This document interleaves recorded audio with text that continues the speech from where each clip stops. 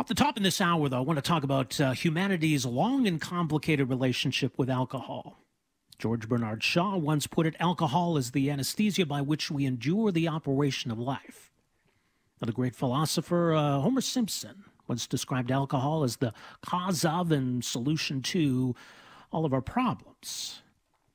A new book takes a look at the history of humanity's relationship with alcohol, but also makes the argument that it has played an important role, a key role even, in actually building civilization. Would we have civilization as we know it were it not for alcohol? And what is it about social animals and our desire for this drug, essentially, that really facilitates that socialization? In addition to, obviously, the problems that it causes. This is all explored in a new book. It is called Drunk, How We Sipped, Danced, and Stumbled Our Way to Civilization. Joining us on the line is the author of that book, which is certainly getting a lot of attention right now. Edward Slingerland is a distinguished university scholar, professor of philosophy at UBC, University of British Columbia. Dr. Slingerland, great to have you with us here. Welcome to the program. Thanks for having me. From your perspective, in terms of being, curious about this and exploring this topic, what got you set on this path? Got you so interested in this?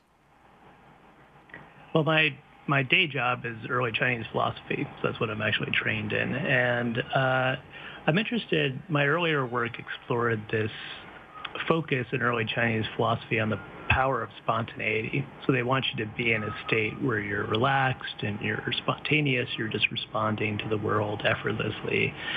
And they think if you can get into this state, you solve problems, you're more creative, people like you more, you get along with others. The problem they face, though, is that how do you try to be spontaneous? How do you consciously try to be relaxed? And my earlier academic work looked at the various strategies they have for trying to get around this paradox, which is, as I explore in an earlier book of mine, Trying Not to Try, this is a genuine cognitive paradox. When you're trying not to try, the part of your brain you're activating is actually the part you want to shut down. So it's directly impossible to do.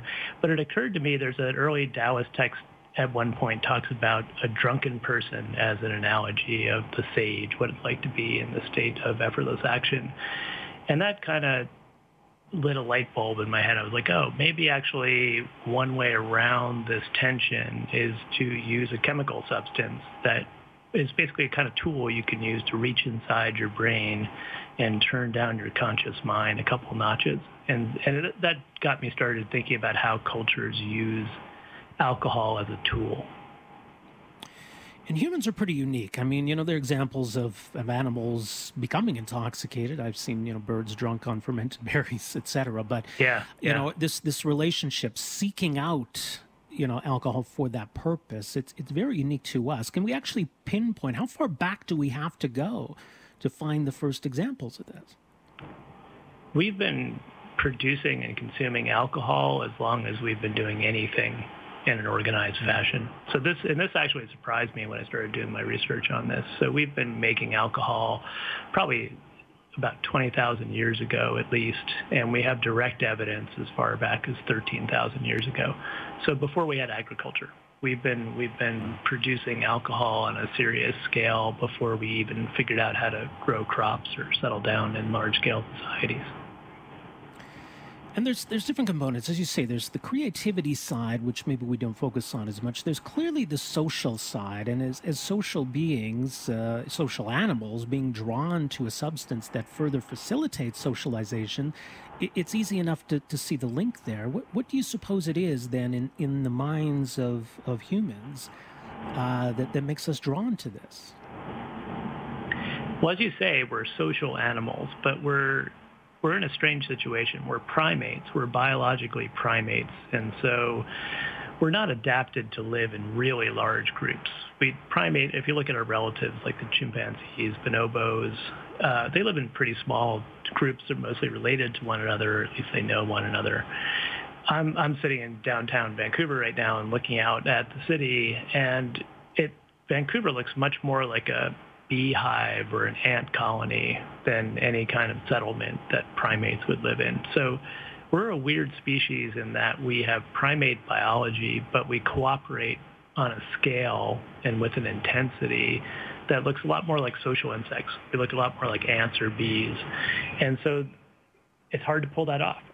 We're not, there's something in us that kind of rebels against or is resistant to the type of lifestyles we live in these dense, big communities. And what I argue is that alcohol is a tool.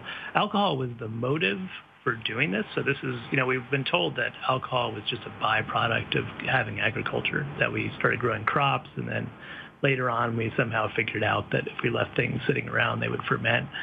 But the evidence now suggests it's the other way around. We actually started making beers and wines, and our motivation for settling down in large-scale societies and getting agriculture going was to get better beer and wine.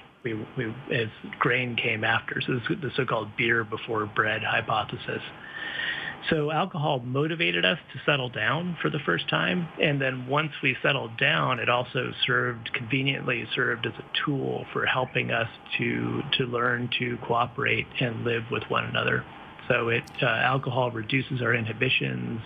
It makes it easier for us to trust others. It makes us more trustworthy. And it also increases serotonin and endorphins, these kind of bonding hormones, mood hormones and bonding hormones that make us feel part of a group and help us like and feel bonded to one another more. The quote about alcohol as the anesthesia of life, or the anesthesia in which we endure the operation of life. I mean, how big a factor is that? I mean, without sounding overly dramatic, I mean, a lot of human existence has been kind of miserable in a lot of ways. How does that play into the role that alcohol has? That's something I talk about at the end of the book. That can't be, so the central puzzle that the book is about is, why do humans like to drink? And the superficial answer is, well, it makes us feel good.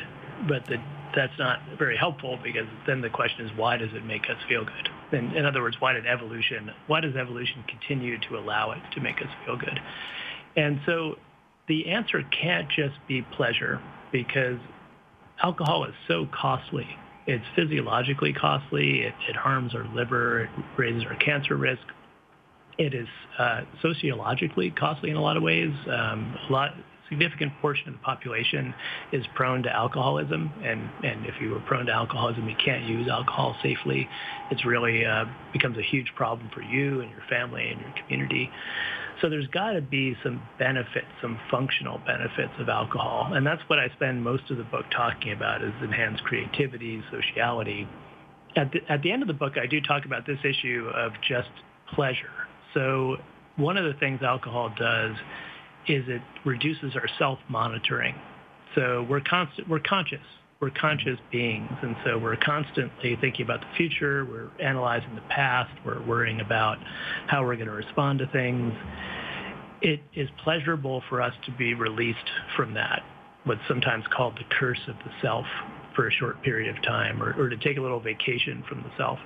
And so in addition to all the functional benefits of alcohol, as individuals, it's just pleasurable for us to sometimes be released from the burden of being constantly conscious about things. Yeah. And I think it's indisputable that alcohol has shaped civilization, but part of the argument you're making is that it's much more than that it is really allowed for civilization as we know it to exist, that it actually deserves a lot of credit for that. So to what extent then would we credit alcohol with building? Mom deserves the best, and there's no better place to shop for Mother's Day than Whole Foods Market. They're your destination for unbeatable savings, from premium gifts to show-stopping flowers and irresistible desserts. Start by saving 33% with Prime on all body care and candles. Then get a 15-stem bunch of tulips for just $9.99 each with Prime. Round out Mom's menu with festive rosé, irresistible berry chantilly cake, and more special treats. Come celebrate Mother's Day at Whole Foods Market. Civilization as we know it. Well, quite literally, we created civilization in order to more effectively get drunk. So the reason we settled down and started growing crops and living in communities seems to be because we were motivated by getting intoxicated, making beer, not bread. And it's not just so this is in the Levant and the Fertile Crescent. If you look around the world, you see the same pattern. So if you look at South America, the first domesticated crop is maize or corn. And this comes from a wild ancestor called teosinte. And people have pointed out that teosinte makes terrible grain.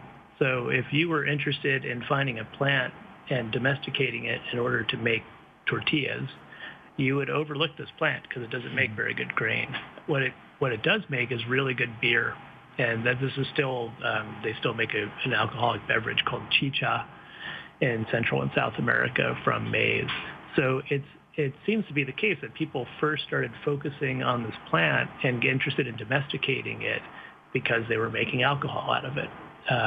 It's probably the case that agriculture first started in North America, so people first started cultivating crops in order to get tobacco and hallucinogens that they used in the social drug that they employed in North America. So there's a very literal sense in which the drive to get intoxicated is what motivated us to settle down. And then once we settled down, it gave us these important tools. So alcohol enhances individual and group creativity, which helps us with innovation, creating new tools, new solutions to problems. And it also helps us to feel connected to other people beyond our relatives and people we interact with on a daily basis. And that's important too. We need to be able as humans to create a group identity that goes beyond the limits that we normally experience as primates. And there are a lot of tools we use for this. Religion is also another cultural tool, I've argued in some previous work. But alcohol certainly helps as well. Well, I mean, religion and alcohol, that's a complicated relationship in and of itself. But I mean, it speaks to the other side of it, where over the years, there have been forces that have been aligned against alcohol, puritanical in a literal sense, but in a religious sense, even more recently in kind of that sort of health puritanical sense. That's obviously never really stuck or prevailed, but do you think it ever can or will? Are we just too attached to alcohol? Well, the relationship between religion and alcohol is complicated. So you're tending to think of relatively recent prohibitionist movements. Right. But if you want to think about Christianity, wine and Christianity are joined at the very beginning, right? It's at the center. The wine is the center of the Eucharist, the most important ritual. Christianity, as I talk about in the conclusion to the book, in the New Testament, the first miracle that Jesus performs is not when I was thinking about this, I was like, is it walking on water, raising the dead? It's turning water into wine. That's the first thing Jesus does as a miracle. And it's a great story, actually. He's at a wedding, and they've run out of wine, and his mother's like, this is a disaster. So he doesn't want to perform a miracle yet because he doesn't want to reveal who he is, but he's forced to because of this emergency of running out of wine. So wine has been at the center of Christianity and other religions around the world from the very beginning. It has been sometimes involved in prohibitionist movements, and you really see this in religions like Islam, that at a certain point prohibit alcohol. So people have been alcohol is useful, it's got these important functions, it's also super dangerous. It's dangerous physiologically. If it's used improperly, it can be very dangerous. So people have been trying to prohibit alcohol consumption as long as we've been consuming alcohol. You see this in ancient China, you have prohibitionists saying, anyone who drinks alcohol is going to be put to death. And yet the Chinese kept drinking. It didn't work very well. So prohibition, one of the puzzles I'm trying to explain in the book is why prohibition has not really succeeded. It never took off in China. It failed in North America. In Islam, it's been applied very spottily. So some of the best wine poetry we have comes from Islamic Persia. so Persian poets writing and celebrating the power of wine. So it's hard to get prohibition off the ground. And it's not, I think what I'm arguing is it's not just because people like it so much that they resist prohibition. It's that there are functional benefits to alcohol. And so groups that are successful in imposing prohibition on their members of their group suffer losses, functional losses another way. And that's why if alcohol really were just a kind of brain parasite, which is what we've been told from a scientific perspective, you'd expect that prohibitionist groups would very quickly outcompete all other cultural groups. And yet that obviously hasn't happened. No, very much not so. We got to leave it there, unfortunately. The book is called Drunk, How We Sipped, Danced, and Stumbled Our Way to Civilization. Edward Slingerland, thank you so much for the conversation here today. Really appreciate it. Thanks for having me. All the best.